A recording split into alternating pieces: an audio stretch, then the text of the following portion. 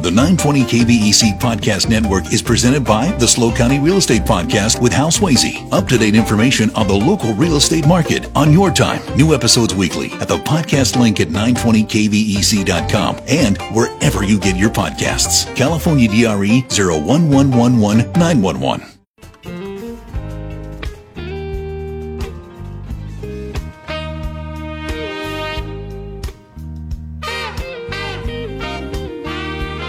When it's not always raining, there'll be days like this.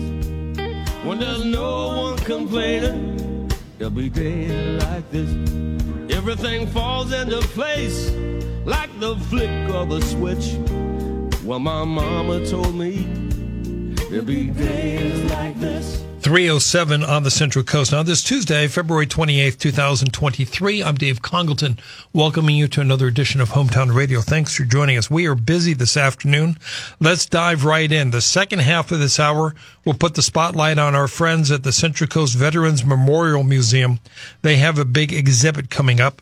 First, though, let us welcome back our elected representative, the Honorable Congressman Salud Carbajal, who, by the way, is also a military veteran. He joins us now. Congressman, good afternoon. Good afternoon, Dave. How are you? We're good, sir. Thank you for making the time to be with us. There's so much we want to ask you. Anytime. I'll start with a general question. There have been some changes at your work in the last 2 months. How's it going with Speaker McCarthy and the Republicans now in control? Well, the Republicans have a very, very slim majority, which was not expected. They thought they were going to have a huge majority. And as such, I think with a small majority, they are having their growing pains. They are trying to reconcile and find common ground with those on that are moderates and those that are on the extreme right. And they're finding that governing takes a lot more skill, and it's a lot more entailed in reaching compromise and common ground. So I think we're not going to see a whole lot on the House floor because they're not able to come together on a lot of things that they want to do. They're very divided. But keep in mind, Dave, I've been here before. Yeah. When I first came to Congress, I was in the minority in Congress.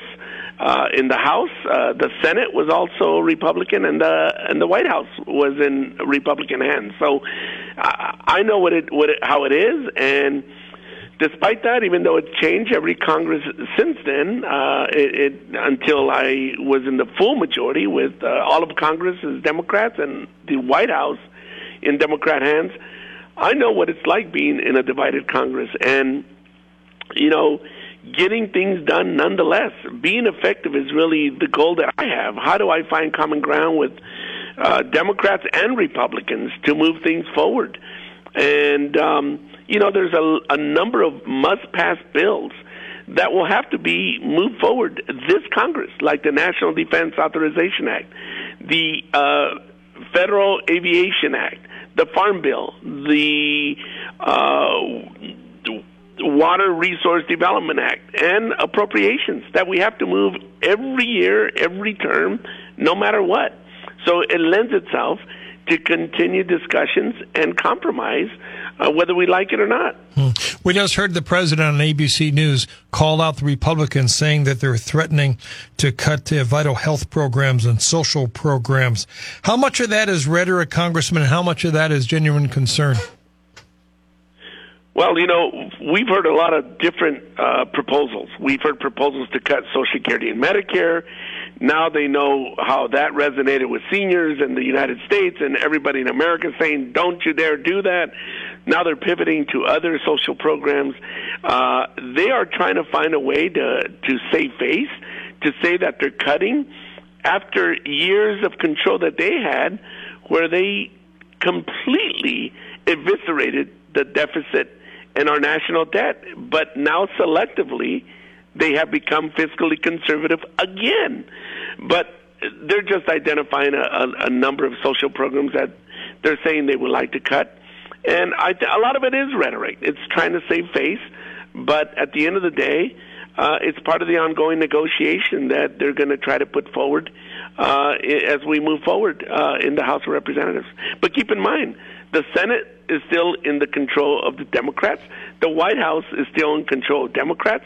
So they will just be another factor in the negotiation. But are they in control other than being a factor in negotiation? Absolutely not. Speaking of the president, have you taken a position yet on supporting President Biden for re-election, Congressman?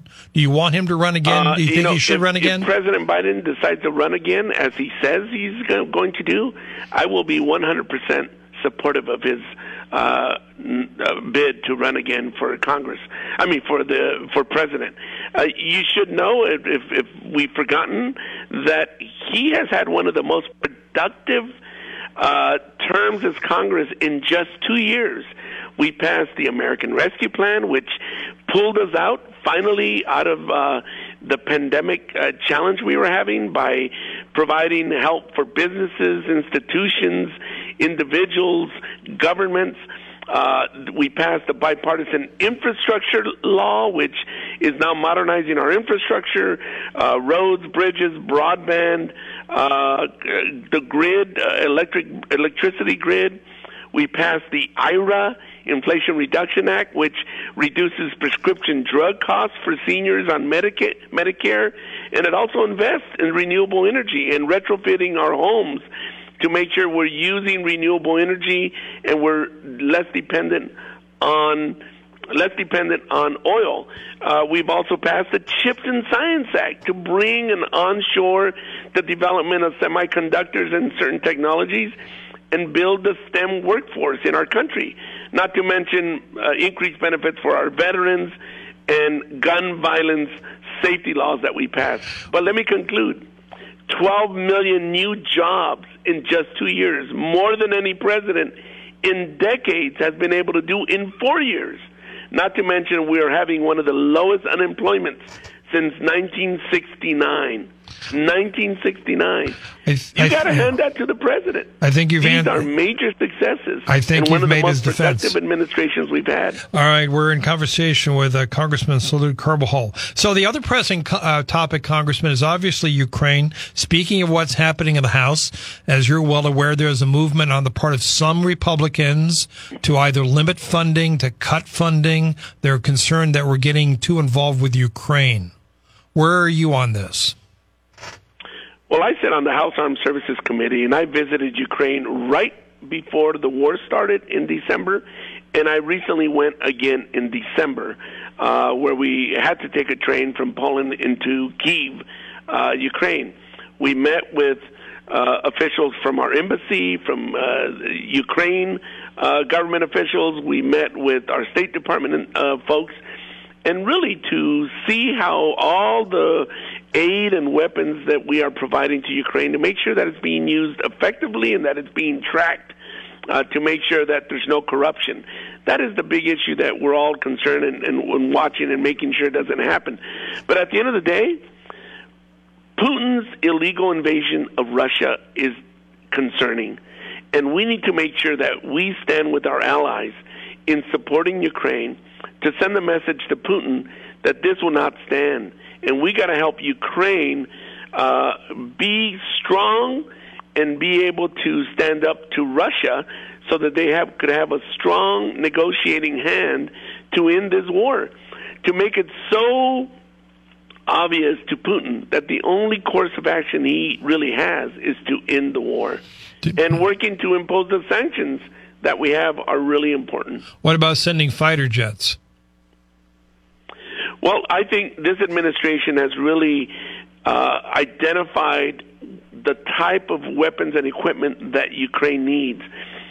Fighter jets, we could get there someday, but to train the pilots, to develop the depots, maintenance depots, it would take minimum 8 months to a year. And so it's easier said than done. Let's send jets. Well, are they going to sit on the tarmac? It takes more than just sending something that they need to be trained on. They need to have the infrastructure and the maintenance capabilities to maintain those. It's just not as easy as sending them if they're not going to be used. So what we're sending is the types of air defenses, the types of missiles, the types of weapons that they could use now in defending and going on the offensive against Russia and to prevail. And so what becomes the end game? At what point does this end? Are we looking for Russia's withdrawal? Is to help Ukraine be in the strongest position to be able to negotiate with Putin and into this war, to demonstrate to Putin such losses and also the sanctions that we're implementing, to really make them understand and realize that the only and the best way to really the course of action to take is to end the war. That's what we could do, is support Ukraine, working with our allies. And by the way, Russia's already lost. They lost by not being able to take on Ukraine immediately as they thought they would. They lost in they were thinking they were going to divide the West. They didn't. They lost in having us unite as with our allies in NATO. They've lost in so many different ways that they've already lost. If anything, they're trying to save face, and we're trying to help Ukraine, help them get to a point where Putin and the Russian people could put pressure on Putin and make sure that he brings his war to an end. As we wrap this up, Congressman, I want to make sure you have a chance to address something you must certainly be hearing about from the constituents: high energy prices, whether it's the price of natural gas to gas at the pump. What's the concern, and what are you doing about it? Well, for starters, I certainly understand what people are experiencing. I myself, my own family, my neighbors, people I've talked to, we've seen those gas bills. We know that they're still too high. And so, but we're talking about natural gas at homes, because certainly the oil and the inflation in other respects has gone down. As a matter of fact, the cost of oil right now is the same cost before the invasion of Russia on Ukraine. So we're back to those prices. But as it relates to natural gas in our homes, I certainly understand. I know the bills because we saw our bill double. And what I've done is joined a number of my colleagues, and we sent a letter to the California Public Utilities Commission asking them to investigate. Natural gas prices throughout the United States have gone down dramatically, but somehow in California, they've even doubled. So we're asking for an investigation immediately. It's not a question of if. There has been some kind of something going on, but we're asking the Federal Energy Commission to look into whether there's been unfair market manipulation or anti-competitive practices by the gas companies. Do you think there is? What's your gut tell you? Well, my gut tells me there is, because if there was a good reason, they would have put it on the front counter immediately. All right, Congressman Carbajal, I know you need to leave. I got 30 seconds for a final thought, sir. Well, first of all, thank you for an opportunity to connect with you and to speak to my constituents via your radio show. I just want to let the Central Coast know how privileged I feel to be able to represent them in Washington, and how I'm working hard every day, trying to work in a bipartisan fashion to find common ground, to bring solutions, and to address the many challenges and issues that we face on the Central Coast and in our country. And I'm very grateful for that opportunity. And we're grateful for this opportunity to speak with you. Thank you, Congressman. Stay well, stay in touch. Thank you very much. Well, to you, Dave. All right, sir. Thank you. It is 3:20 on News Talk 920 KVEC. You're listening to The Dave Congleton Show.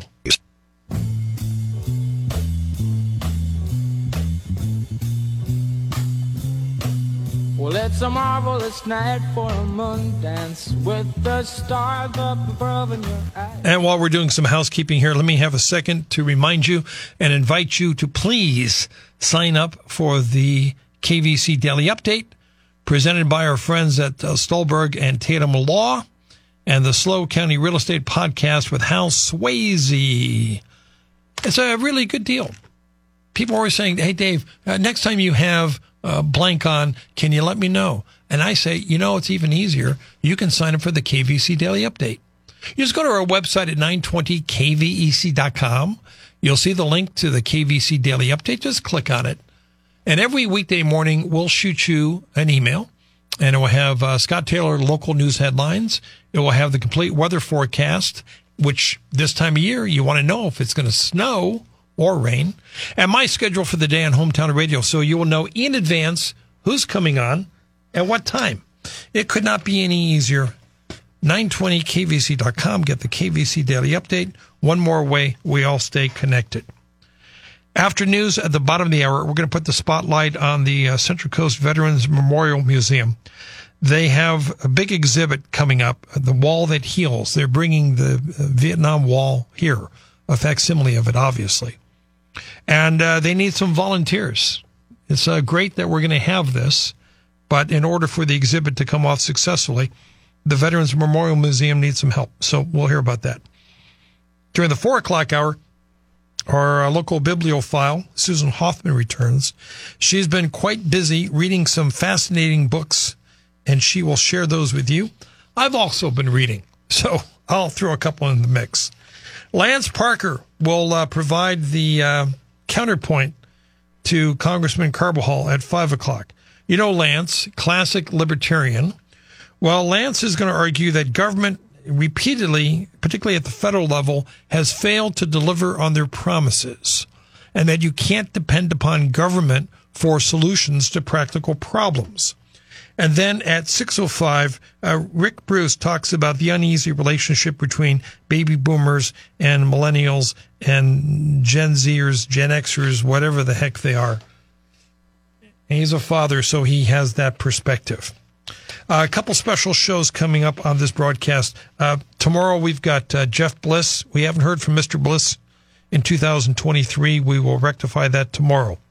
We'll also talk about the upcoming Central Coast Follies and give away some free tickets to that show. Lloyd Tanner will officially unveil the new schedule for Festival Mosaic, which returns, I believe, in July. Jill Stearns, the president of Cuesta College, will make her first appearance on the show Thursday. It's my bad. I've been meaning forever to have her on the show, and we finally got around to inviting her.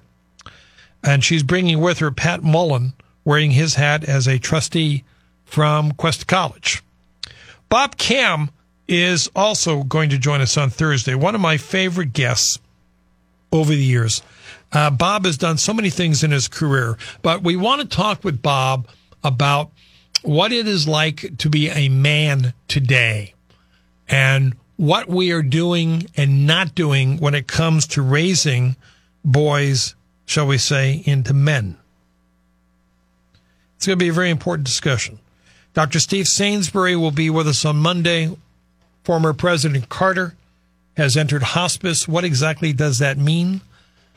I know people don't like to talk about death, but we need to talk about death.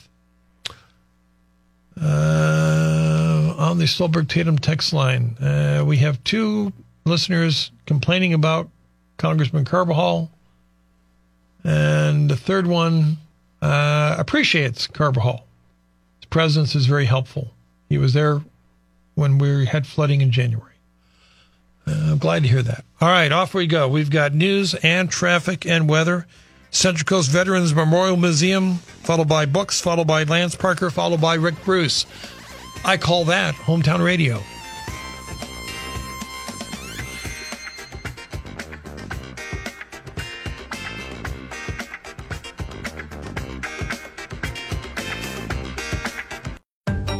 The 920 KVEC Podcast Network is presented by the SLO County Real Estate Podcast with Hal Swayze. Up-to-date information on the local real estate market on your time. New episodes weekly at the podcast link at 920kvec.com and wherever you get your podcasts. California DRE 01111 911.